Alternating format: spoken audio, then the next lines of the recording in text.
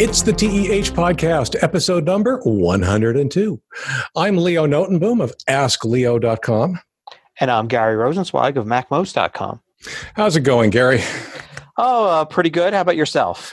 Not too bad. Not too bad. It's been an interesting weekend. I mean, like every other probably podcast and newsletter and who knows what, it would be wrong of us not to at least acknowledge the events of the last week or so and the whole Black Lives Matter movement. It's not something that we're going to spend a lot of time on by any stretch. There's plenty of other better venues for those kinds of discussions to happen. However, there were a couple of interesting, I don't even know what to call them, just a couple of interesting topics that are somewhat related and actually older than we might think. There's an article on CNET. Let's see, it talks about basically the fact that technology uses several terms that, if you really think about it, are potentially offensive. And the one that I was having a discussion with someone earlier today, and I mentioned that on one of my other lists, not an Ask Leo list, but on another list, someone basically crossed a line, and I ended up putting them on a blacklist. And somebody pointed out that that's a potentially offensive term, which I hadn't really thought about. And in fact, there are many, many terms like that I think a lot of people take for granted without even thinking about, maybe their origins or maybe even, how others might feel about that. In this particular case, I have come up with an alternative term that I'm hoping is much more neutral. I can guess what it is. Is it one letter difference? No. Okay, well, you tell me what your alternative term is, and then I'll tell you mine. I was going to say a blocked users list. Mine was close. I was just going to say block list. I mean, if somebody asked me, what a blacklist was in terms of email servers and such, I would have said, well, you could think of it as a block list. Oh, okay, I get it now. Right. And it's like, well, why not the more obvious term that actually describes Right. what it is. It is kind of interesting that occasionally the alternative terms are a bit more descriptive, at least to the lay people, right? Yeah. People that aren't steeped in technology. Yeah. And when you think about it, blacklists and whitelists are not something new to people, right? We've been talking about this in the spam arena forever, right? The other term, and this came up in a CNET article, in that CNET article I mentioned, and of course there'll be a link to it in the show notes, there have been terms related to hard disk drives, specifically IDE-style drives used in early PCs, where one drive was considered the master and other drives were considered slaves. In other words, when information was being passed to and from the CPU, it went to the master first, and it dealt with delegating it to either doing the work itself or delegating it to the so-called slave drives. It's a hierarchy, is all it's really trying to describe. But that's a clear case where, I totally get it. That just doesn't. And to be fair, that's something that somebody raised, I think, decades ago. Right. In passing. It's it's not used that often. I don't hear it that often anymore. It's true. You don't hear it that often anymore, mostly because SATA drives, which we're all using now anyway, or the SSD interface, the new, M.2, those interfaces don't have the concept anymore, but the old IDE drives did, and there was definitely, you'd fire it up in your BIOS and you had to say, is this drive going to be a master drive or a slave drive, and so forth. And honestly, there are some alternative terminologies, but I think the bigger issue here is just that there are a lot of words that a lot of people take for granted, especially in technology, where, we never really thought about the fact that it might have other meanings or other connotations that other people might find, if not truly offensive, then at least uncomfortable. And these are terms of convenience anyway, just short terms that can describe larger concepts. So it really doesn't affect anything coming up with a better term today. Right, right. And the issue with better terms is sometimes the terms, they're so ingrained that they often feel like the only possible term, and of course that's just not necessarily true. Right. But it's also one of those things where when we do find an alternative, like block list instead of blacklist, although you now will have to come up with the opposite for a block list, right?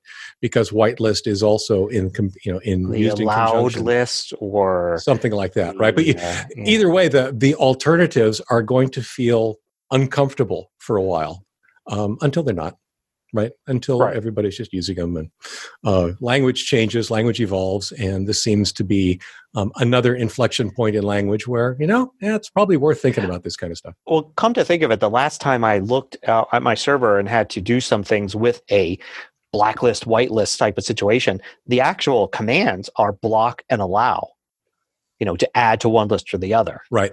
Right. So going to block list, allow list seems like a natural because that's actually, words being already used right. for those functions on the server. So, right. Interesting. Yeah, no, I couldn't, if you had asked me, like what terms, I wouldn't have been able to come up with any. And of course, obviously now it's obvious that those two terms are something that probably just need to be updated. So what do you think? Are we going to see, like in our server software and like cPanel or WHM web host management updates to those anytime soon? It would not surprise me. Yeah. To be honest, here's how ingrained a lot of these terms are. They may have already changed. But because we've been doing this for so long and have used these terms for so many years that we don't even notice them, and we don't even notice that they may have been replaced with an alternative. Mm-hmm. So I'll have to go fire up cPanel and see what the firewall settings are all about. Or the latest kind of alpha version, early thing. Because there's usually several versions. There's like the latest version that's been dropped that nobody's using unless you're actually testing servers.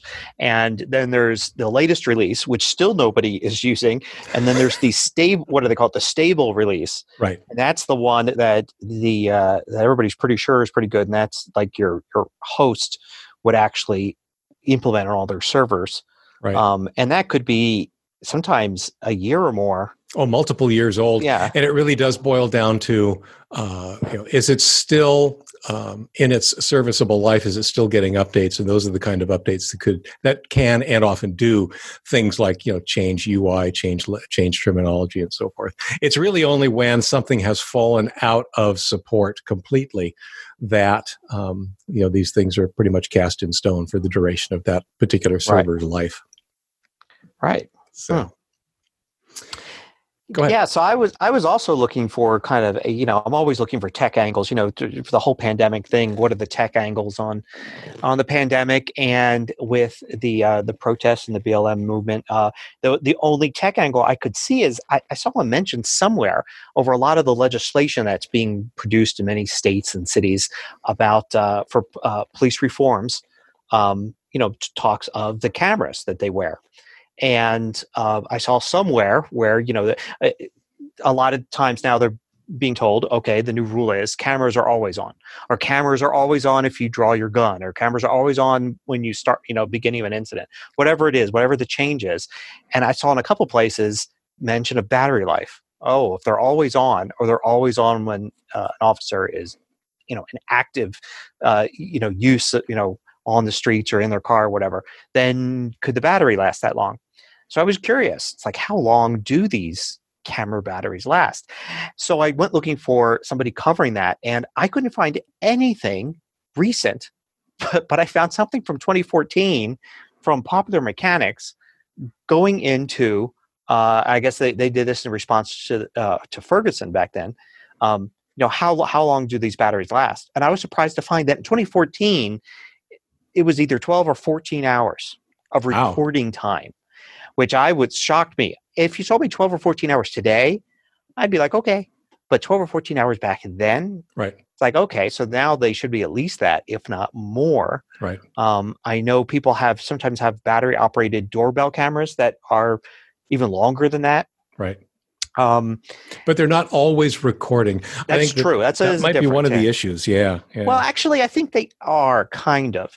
Like, I think the idea is they're not always saving, because some of those cameras will give you time, like from before the doorbell was rung or something like that, So they're always kind of taking the input and discarding it.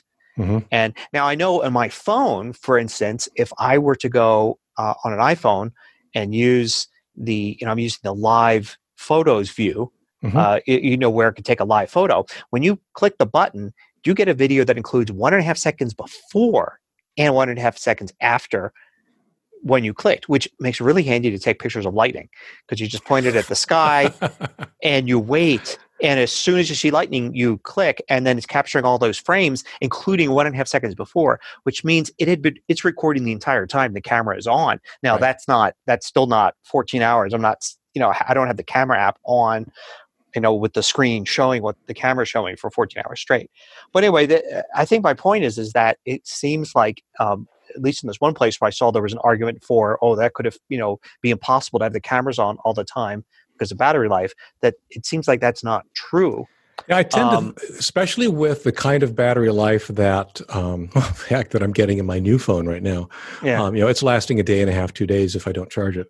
And that's with normal use. When you take a look at body cams, mm-hmm. those are single-purpose devices. Yeah, no LCD display, right? And no display. That's what I was going to point out, is that the biggest drain on most of our phones these days isn't actually what it's doing necessarily, but it's the display that just sucks battery, because that's what it takes a lot to put out in light.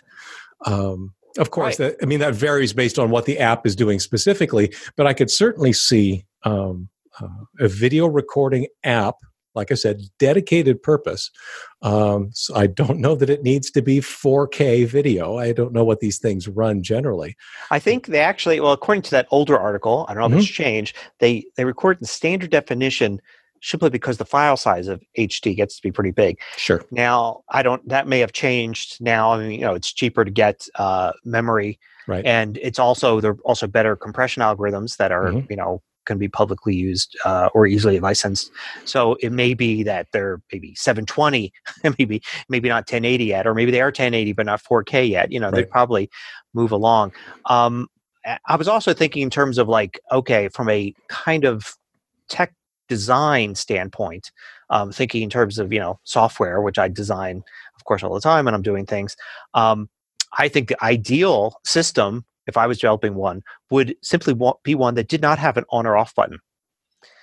Because the idea is, when should these cameras be on and when should they be off? Mm-hmm. And I thought about it, and I thought, the obvious solution, if I was like Apple and I was designing a police, body cam, mm-hmm. Would be to have no buttons at all. It is always on. It is always recording. It records up to the maximum amount of time in loops. And, but the idea being that you would, pull the video off of it. Right. So you'd always have it. But there would never be a decision where you'd have to sit and think, do I have it on in this situation or do I have it off? Right. It's always on. And that would solve a lot of problems for police officers in trying to decide when it goes on and when it goes off, because there's no decision to make. Now, there's one problem with that. There is a situation where you may not want to have the camera on, and that is in the restroom, which, of course, if you're working for 8 hours or 12 hours or 14 hours, you will visit the restroom. You will visit the restroom. Yes. And I was thinking about this, and I thought, tough. When thinking about it and thinking about other implications that being able to turn on or off a body cam have, maybe it's just the kind of thing nobody wants to see that, and nobody has to see that. It's not something, that has, just because it's recorded doesn't mean it has to be seen. So maybe that's just one of those things, you just have to deal with. It's funny because when you said that the cops were making decisions about when to turn cameras off and on and so forth, honestly, until recently, I was under the impression that the cameras were always on. Oh. Which it surprises me. And I agree. I love your design, with the exception maybe of going to the bathroom. I think I'd want a solution for that. To go back to what I was saying about it being a single purpose device, I mean, it also, when you take a look at, so I don't know if the ones I see on television, as in the cop shows, are relatively accurate depictions of these devices or not. My guess is they're close. And they're fairly, I want to say they're a little on the bulky side, bulkier than I was expecting. Right. Which means that I think there's a lot of room in there for the dedicated circuitry, which doesn't have to be very big. Cameras themselves are tiny. Everything else can be battery. So I just don't see why it shouldn't last 24 hours. In continuous recording without an on and off switch. The other thing that I was thinking of, though, was that, okay, let's say the battery capacity isn't up to snuff for some reason. I just have this visions of cops having to tether themselves when they get back in the car to a charging cable. That then, as soon as they get out of the car, has a quick release. Well, it's magnetic. Right. That would do it. Like Macs have and so forth. Yes, I agree. Or used to have. Yeah. That's right. They're not doing that anymore. Yeah. USB-C now is standard. But the point being, though, that there are a number of solutions that would make it very possible for the cameras to be always on, without too much. Right. And there's some technical issue. Right. And there's precedents for professions having cameras always on. I'm curious to know if operating rooms and doctors, I don't think they have, I mean, certainly they could implement that for, in terms of malpractice suits and things like that. But, but I mean, I know for years now, there's a website where you can hire freelancers called Upwork. And is it Upwork or maybe it's one of the other competitors, where one of the things you can do is you could hire somebody to do something like, say, draw an illustration for you. And one of the things you have access to is the screen capture of them using their computer the entire time that they were creating their thing. And this is a fantastic thing because if you ask somebody, I want a drawing of a cartoon mouse. Right. And here it is. It's like, did they steal that or did they actually draw that from scratch? And, having a recording and seeing them open Adobe Illustrator and then draw all the vector lines and all that is the whole idea behind getting that. So it's great too if you yourself then get accused of copyright infringement. You then have this proof that no, this was created for me. Right. And as an aside, those kind of videos where somebody's doing artwork. In I don't want to say in real time, but they're doing artwork on camera like that. When you speed them up, they're fascinating to watch. They really are. Right. I just came up with a solution for the restroom issue. Okay. Just cover the camera. So I thought about that. Yeah. If the camera's easy to cover, that opens it up to abuse in other situations. Yeah, it's easy to cover, but it has to be intentional and ongoing. In other words, in order to cover it up, you have to intentionally do something and continue to do it. Put your hand over it. Oh, I see what you mean. As soon as you let the camera go, it opens up again. It opens up again. Now, if you're in a situation where you're actually doing something on the street, whatever, probably not going to have time to do that. And if you are intentionally doing that, then that is like, that's clear. That's a sign. Yeah. Clear violation of the rules. Yeah.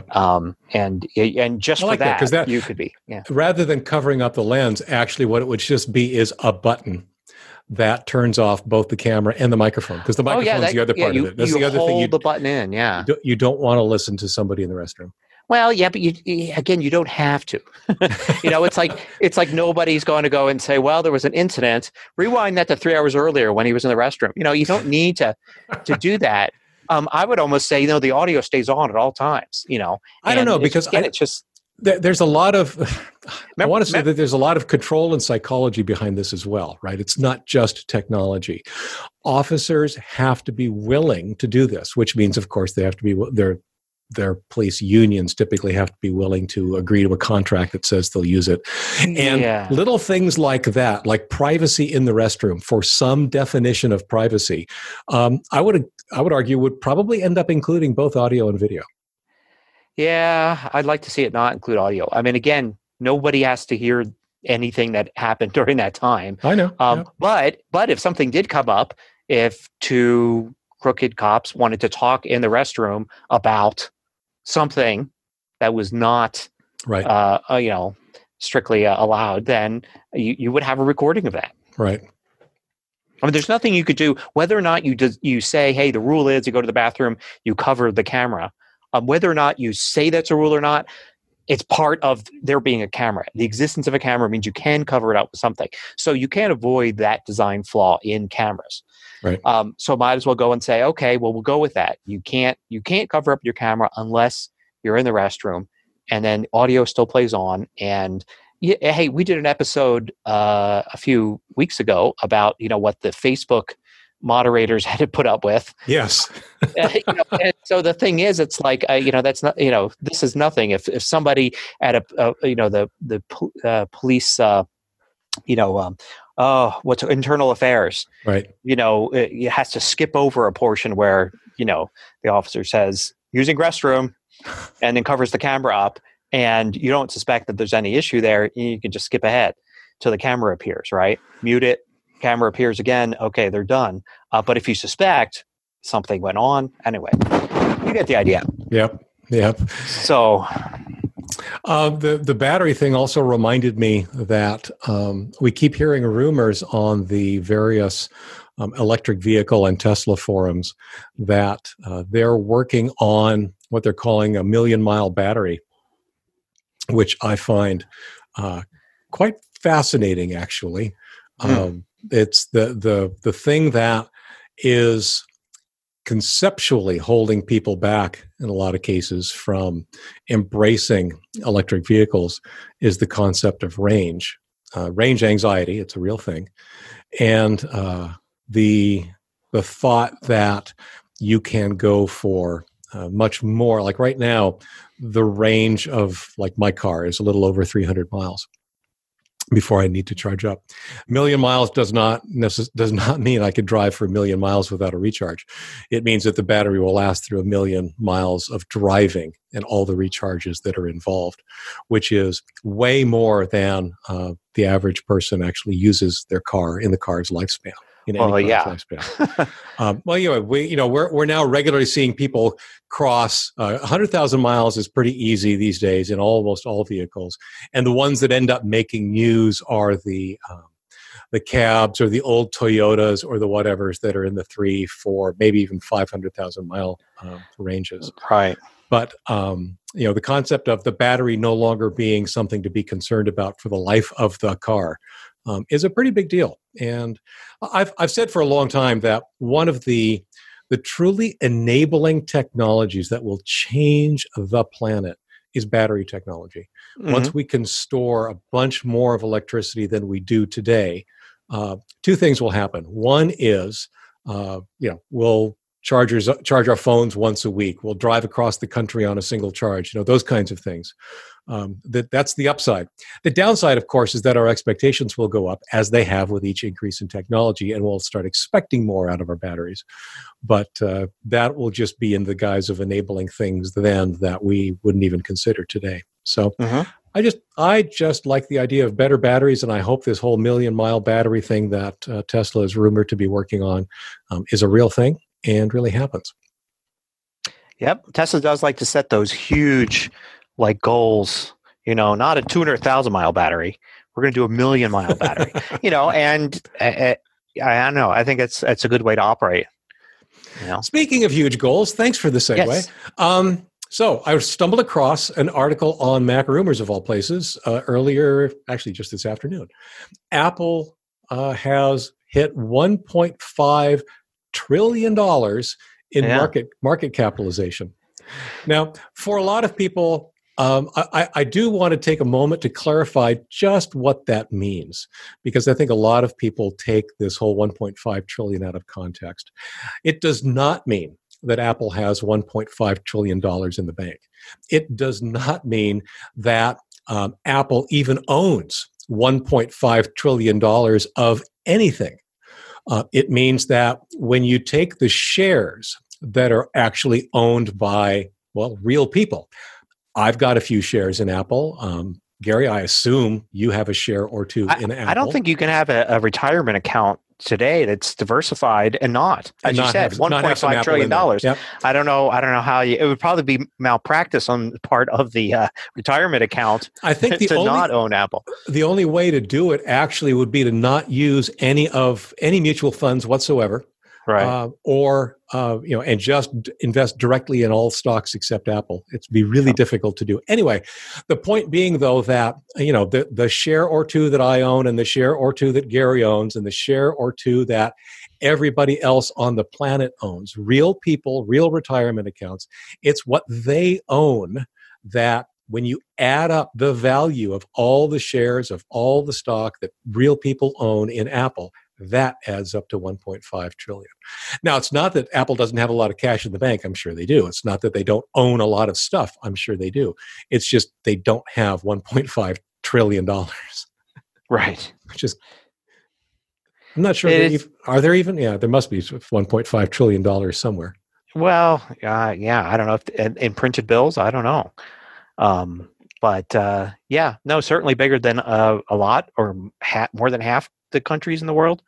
But then again, there are quite, I don't know how many people does Apple have employed now? 30,000? I don't know. Maybe I'm way off on that. I'm not even sure. So, a lot of people get a lot of that money is, a lot of that 1.5 trillion is money that is flowing in and out through Apple, a lot of it through paychecks, and then reinvestment. Mm-hmm. People buy things, buy iPhones, money goes in, employees get paid with paychecks, money goes out, contractors get paid, and their employees get paid. It's just money.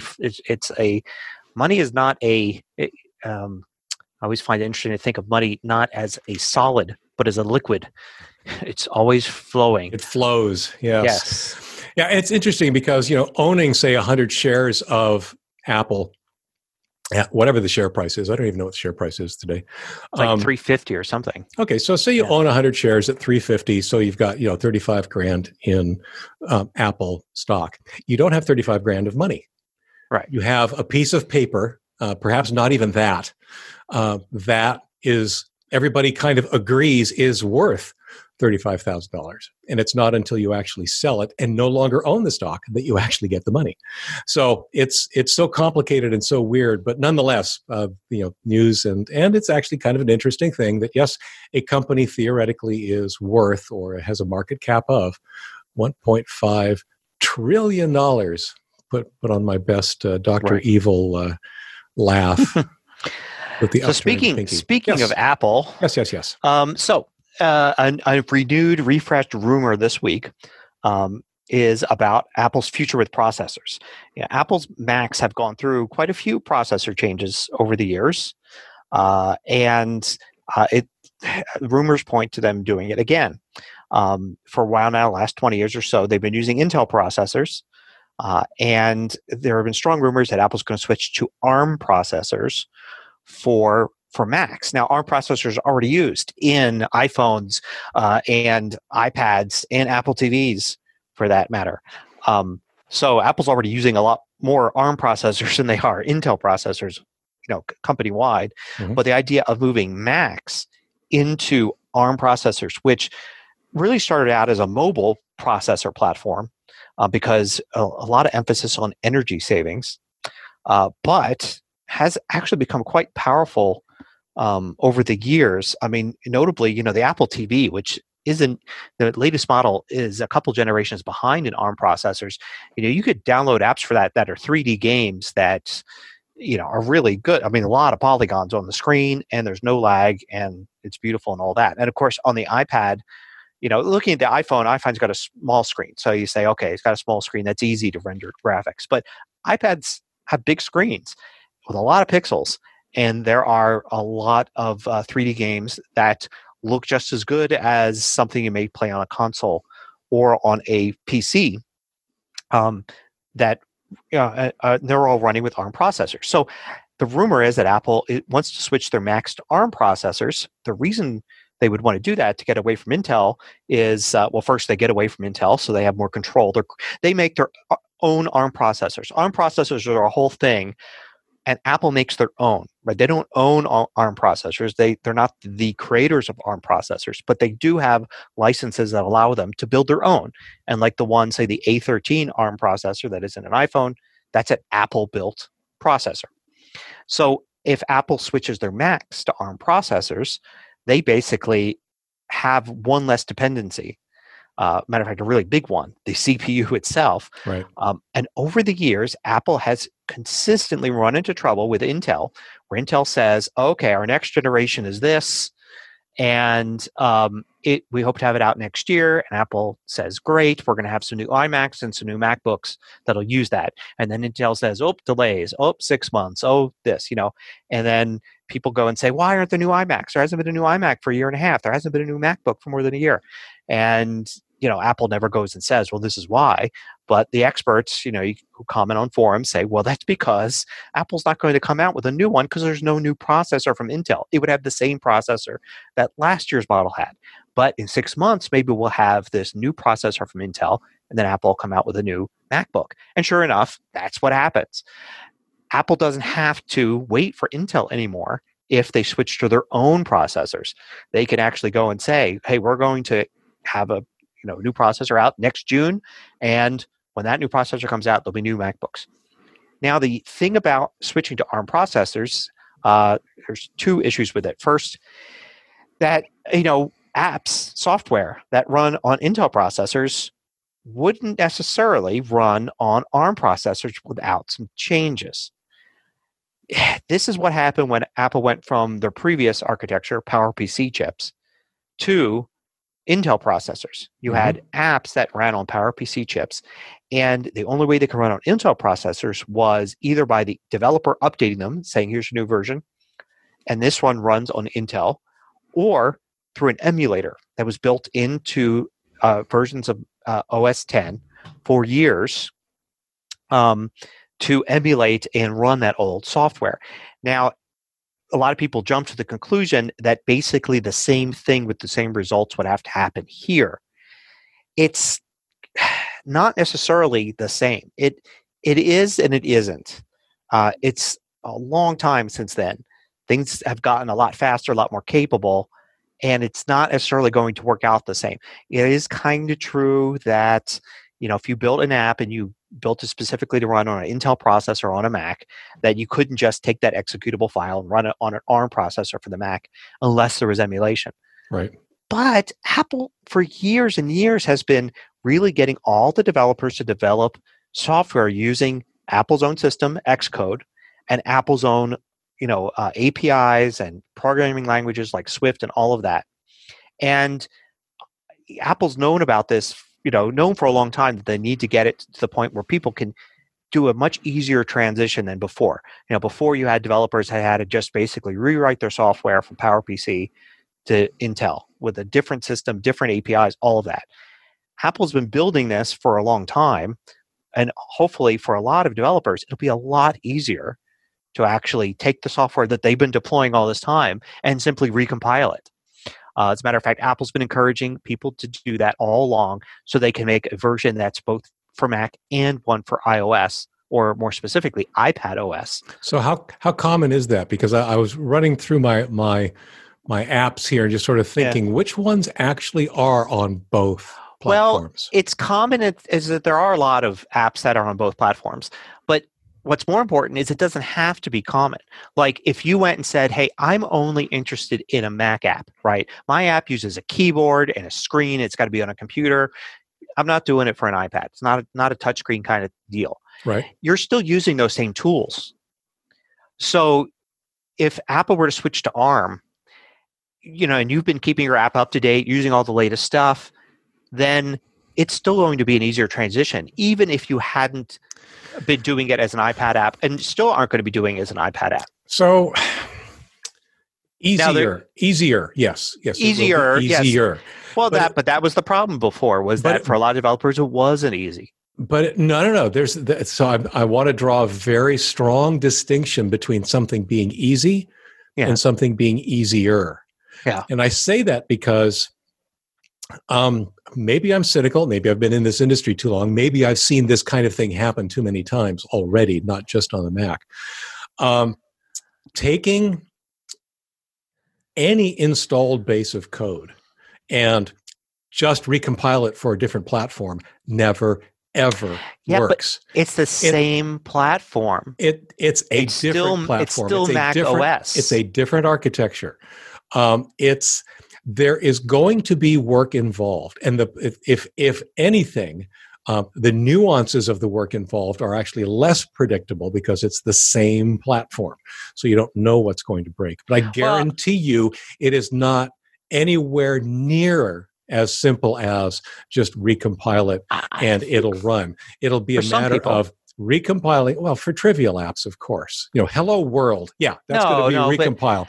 But no, it's going to be recompile, see what breaks, fix it, and iterate.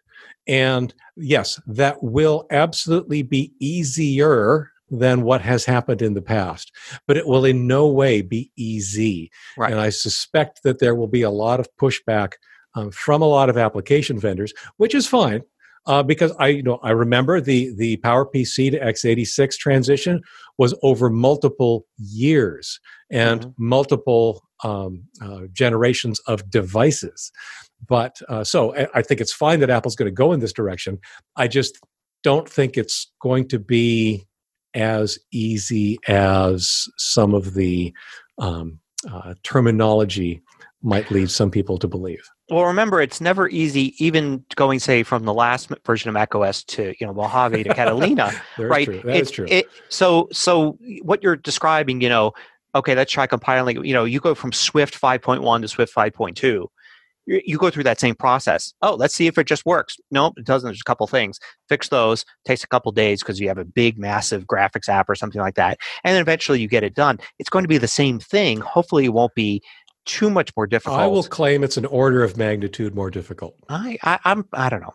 And now, we'll see. I mean, obviously the proof is in the pudding, right? Now, another thing Apple did, which was interesting, is when they did the PowerPC to 86 conversion, there were apps that were hadn't been updated in 10 years. People's favorite little game or whatever it was, and it's like, oh no, this runs in an emulator, but now the emulator's gone, and now my favorite game from the old days won't work anymore.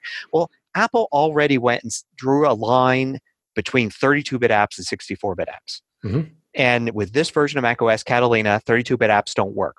Right. So that really killed off anything that hadn't been updated in the last 5 years. Right. So they already can go and look and say, look, if it's older than 2015, if the developer abandoned it before 2015, it's already not working right now with Intel.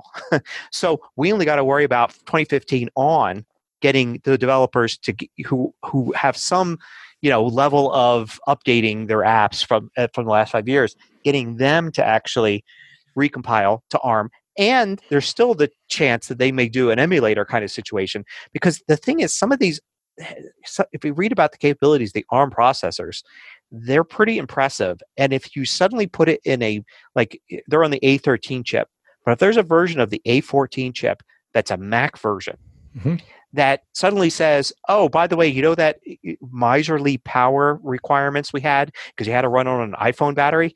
Yeah, for that particular chip, it's now gone. Give me all the power. You could have 5 times the amount of power because you're running off a MacBook battery rather than and in some of these chips, I mean, first of all, they include GPUs, and the graphics performance is fantastic on them. As you can see on some of the stuff. If you doubt me, go and look at one of the higher end, more expensive games for the iPad or iPhone or Apple TV, and just look at, if you don't want to buy it, look at the videos of the in-play stuff. It's really impressive. Well, so you have that. Now there's another thing that some people will complain about, and other people will just shrug off because you either use this or you don't. And that's the ability to emulate Windows on your Mac. And I should also say limit Linux and other things, anything running on an Intel processor. You could do that easily using either Boot Camp, which Apple provides, reboot into Windows, or using VMware or Parallels or some other virtualization software.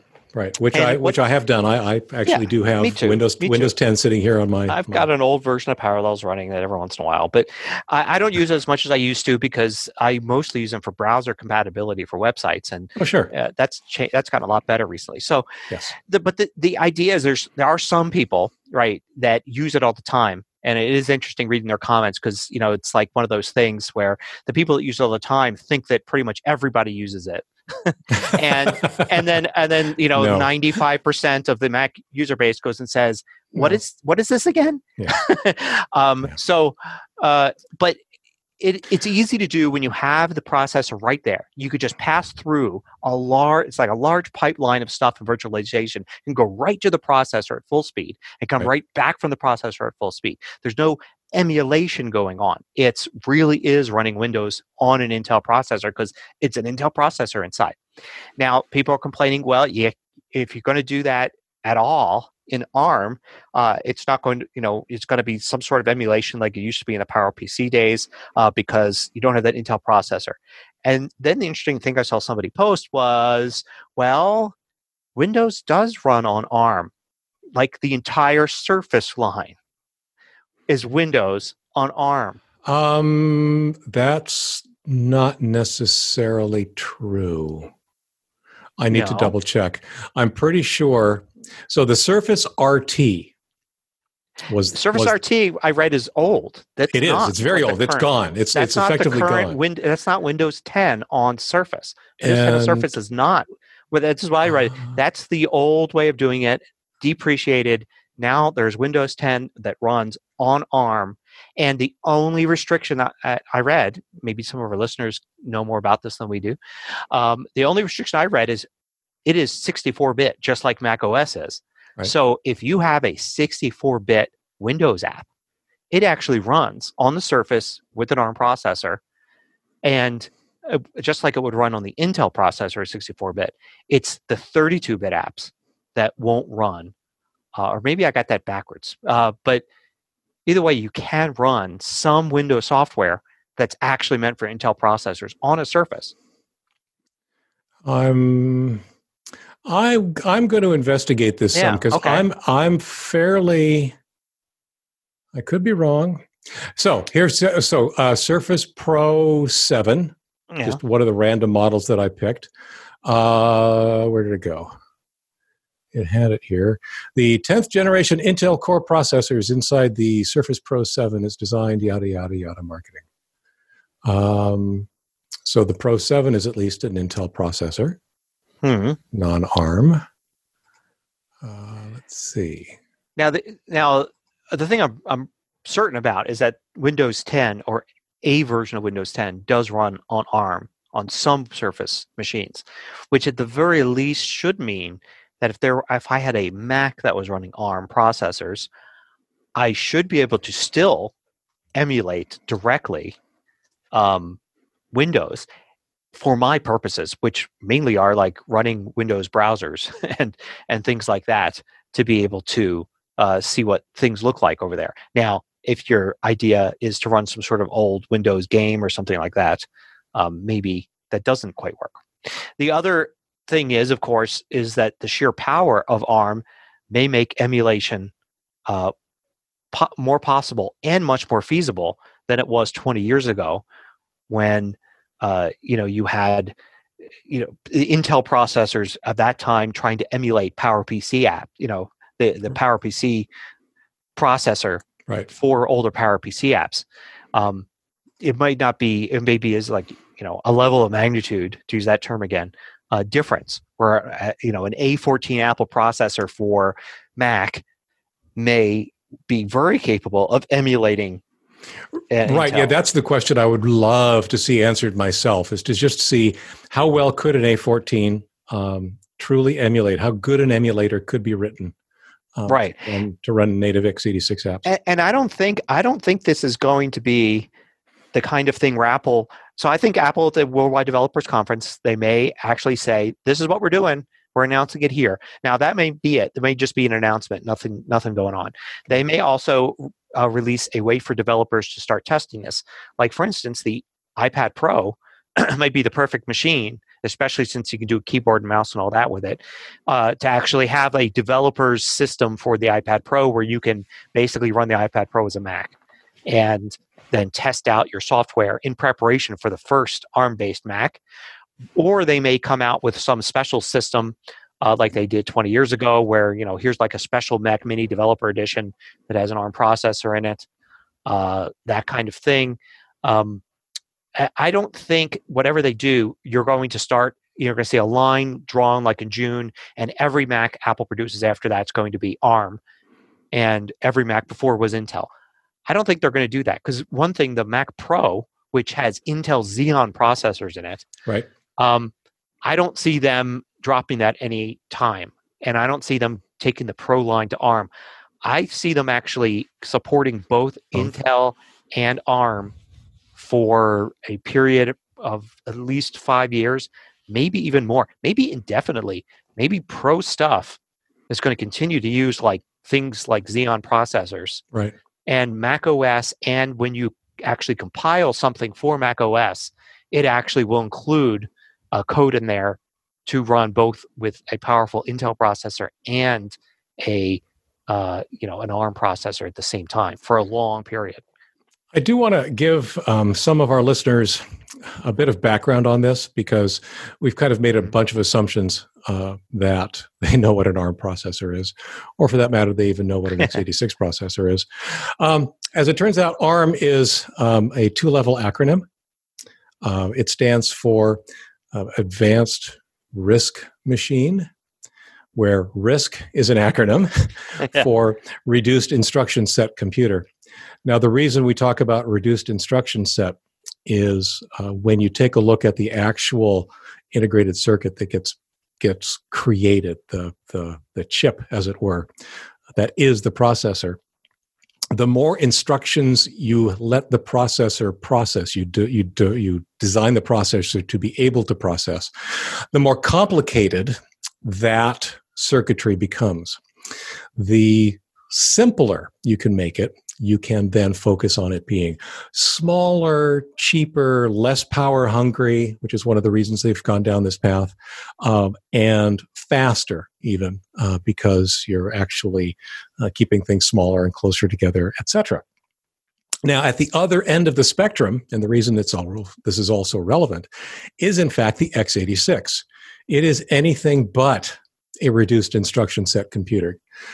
It is a processor that has evolved incrementally since, I want to say, perhaps for the last 30 or 40 years. It depends on when you think it really began. We often think of it as having begun with the 8088 and the IBM PC, but that itself was based on pre-existing processors like the 8080, which itself was based on potentially the 8008, which was based on the 4004. You get the idea. Yeah. The instruction sets for all of those computers are very similar, and they are, as best I can put it, cumulative. They suffer from backwards compatibility-itis. And that means that there is a bunch of hardware in every x86 processor that is there simply to make sure that all of these decades of instructions that I'm sure some software is using continue to work and continue to work properly. They are certainly, in comparison to the ARM chips, they are significantly more complicated, and that's one of the reasons that they are significantly more power hungry. And probably one of the reasons that they get delayed so much, because they're very complicated to iterate your design over. Yeah, but yes, they it makes total sense to go to an ARM-based or a RISC-based chip for mobile or power devices that are running off of battery. And x86's existence is all about compatibility. There's no way you would ever see Windows move away from an x86 platform simply because you end up throwing it all away. So x86 is here, for better or for worse, is here for a long time. Yeah, indeed. Cool. Well, I think we've Yeah. It'll be interesting to see what they do. It's always interesting to see what they do. We'll know in about the 22nd, about 2 weeks from now. We might be in the middle of, we'll be doing our show right after a virtual keynote at the virtual Worldwide Developers Conference. Will it be at virtual Moscone Hall or what? Or what? No, they're doing it in the on campus now, aren't they? I don't think, they're doing it on campus, but they're not doing this one anywhere. Right, this one is completely virtual, which actually a lot of people also predict will be the first of all of them.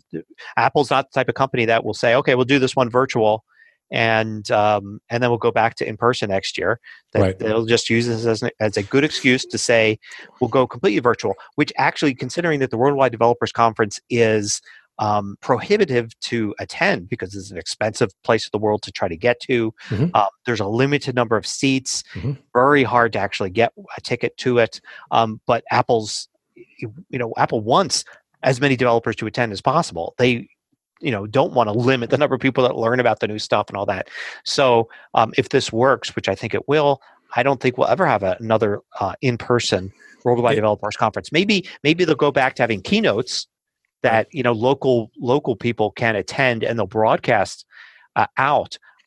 Certainly, I don't see any reason why they shouldn't do that.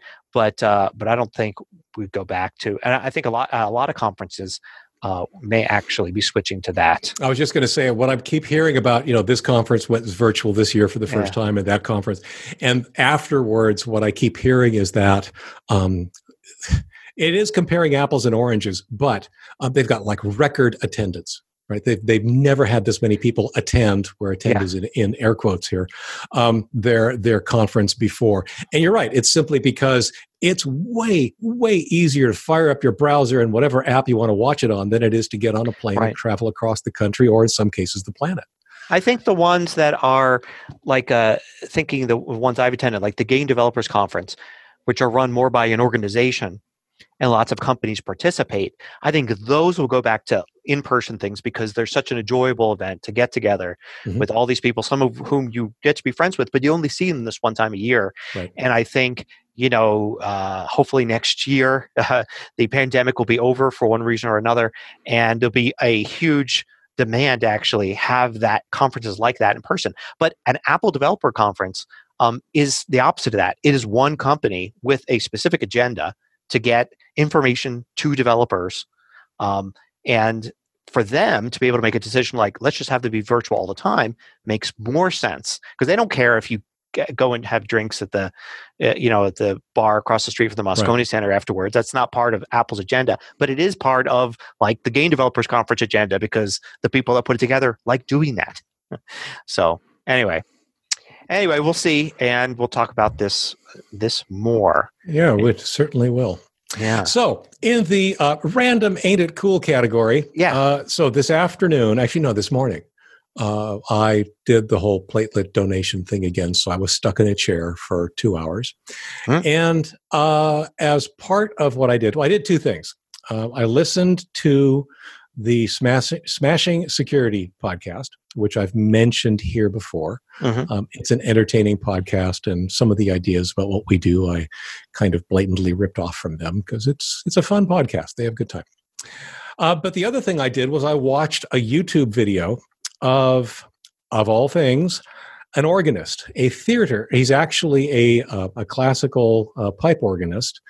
Who teaches and demonstrates various pipe organs around the world. And in this case, he actually was demonstrating a theater organ, which would be the organ installed in a theater that would be intended to be played alongside silent movies back in the day.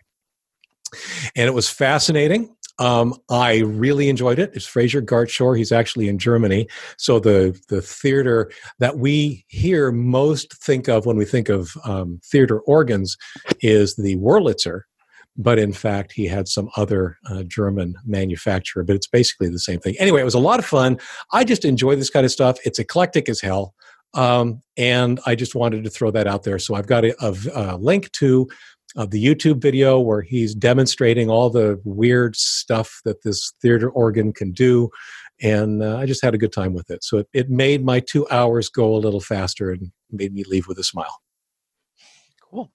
I've got another TV show that I want to talk about. There's a show called Devs, and it's I'm not sure if it's an FX show that I saw on Hulu or a Hulu show that was also aired on FX, because it just says FX/Hulu, and I watched it on Hulu. So I don't know, but it's a 1 season only sci-fi show from the same guy that I forget his name now, but he writes a lot of he's written a lot of books, and he did that movie a few years ago, Ex Machina. Anyway, I guess this is kind of along the same vein as that, except obviously couldn't be done as a 2-hour movie because it is a 8-episode, basically limited series, as they call it. It's a great little series. Sci-fi, takes place in the kind of near future. Mm-hmm. It's very computer science based. Like, the people involved are computer programmer type people, and it talks a lot about that stuff. But with one foot there in the computer world of new technology, and the other foot firmly in the world of philosophy, which of course is kind of the idea. Yep. And but it's also a thriller. So it's thriller. There's some chases and things like that happen in there that have to do with it. I really enjoyed it. I binge watched it literally. Like, I was like, let me see what this show is about. They showed me the commercial a few times. It's worth checking out. I watched the first episode and watched as many episodes as I could over the next 2 nights until I was done. So it's funny. So I have seen Devs. Oh, you have? Oh yeah. It's probably about a month ago. Okay. It's everything you say it is. It's really, really good. It's well done. It stars, Nick Offerman from, yes. You may remember him from Parks and Recreation, in a completely different role, right? He's kind of the Steve Jobs of a high-tech company, in a way. He's certainly set up as the enigmatic head of the company, and there's some backstory and just a whole lot of really good stuff. Now, it is sci-fi. There's a good hefty technology component, but my wife loved it too, and she's definitely not the kind who's going to get enticed by the technology. She'll certainly enjoy it, but it's not something where it's so inaccessible to the non-techie that you wouldn't enjoy it. You will. She really enjoyed the story, the plot, the whole thing. So it worked out. Yeah. So 2 other things I want to say about it. First of all, I found it interesting. I was thinking about it afterwards, and considering what it's about and the whole atmosphere and feel of the show. Mm-hmm. Realize afterwards, and this is not really a spoiler because it's a very broad statement, it does not concern artificial intelligence in any way, which makes it different than almost every other thing like it. Yeah, that's because a good point. Usually you throw really smart computers and tech thriller and all this stuff together. Every book I've read that's followed that, every movie, every TV show I've seen in the last 5 years, everything has some aspect involved AI. This has nothing to do with AI. The other thing is and I won't say the deal, but at the beginning of the show in the first episode, Nick Offerman's character asks one of the other characters, well, do you know what, before I show you Devs, this department, any guesses as to what it is? And I paused the show right there, and I said, okay, based on what I know now, I'm going to make a guess myself. And I guessed, and of course, then I continued playing. You don't find out in that episode, but you find out later.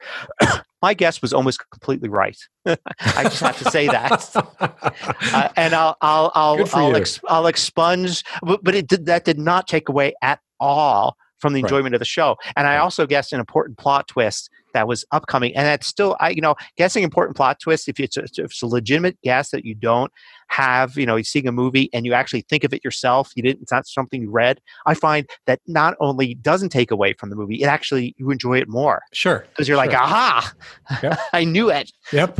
Anyway, I'll tell you, after we stop recording, I'll tell you what I meant a little more. Okay. I want everybody else to actually check the show out. Because, you don't want to spoil it. This is one of those where you really do want to watch it end to end and let the story be revealed the way it's revealed. And it comes to a very interesting conclusion. I also wanted to mention that, coincidentally, I just mentioned Smashing Security. I was listening to them in their, what do they call it, Pick of the Week. One of their co-hosts actually mentioned devs. Oh, good. Okay. She did exactly the same thing. She watched the first episode and then suddenly found herself, 2 days later having binged the whole thing. Yep. So thought that was pretty good. Let's see. I would like people to go read my article, Why a Chromebook and Why I Purchased Two for the Important People in My Life. A couple of weeks ago, I actually may go back a little bit further than that. I mentioned here that I was in the process of getting my wife a new machine. And I ended up getting her a Chromebook. And a friend came to us a couple of weeks ago with another broken machine. And I, analyzed what she was up to. And I said, you know what? Chromebook would be good for you too. They both have them. They both work. They're both happy. Anyway, that's the article that documents essentially what I did, the specific machine I got, the thinking behind it. It's askleo.com/123339. Why a Chromebook? Cool. I've got a new video this last week called Getting Organized by Cleaning Up Your Mac, because basically a lot of people ask questions, and there are a lot of videos online about organization. Computers are great tools, but sometimes, there's nobody tells you, like, where do your files go? Like, right. Do they go in this documents folder? How about video files? Like, how do I organize that? Is everything just there, or do I create subfolders? And to some people, it's obvious, but to other people, it's like, hey, what do other people recommend? So I did a video where I talk about like ways to organize your files and clean things up a bit if you have a mess of using computers for years. Many people do. Yes. It's not Mac specific by any stretch. It's good to hear. All righty. The show notes for this week are at tehpodcast.com/TEH102. If you've got a comment or a question for us, you know to hit us up on Facebook and Twitter at the TEH Podcast, or leave a comment on that show notes page. Thanks, as always, for listening, and we will see you here again next week. Bye-bye. Bye.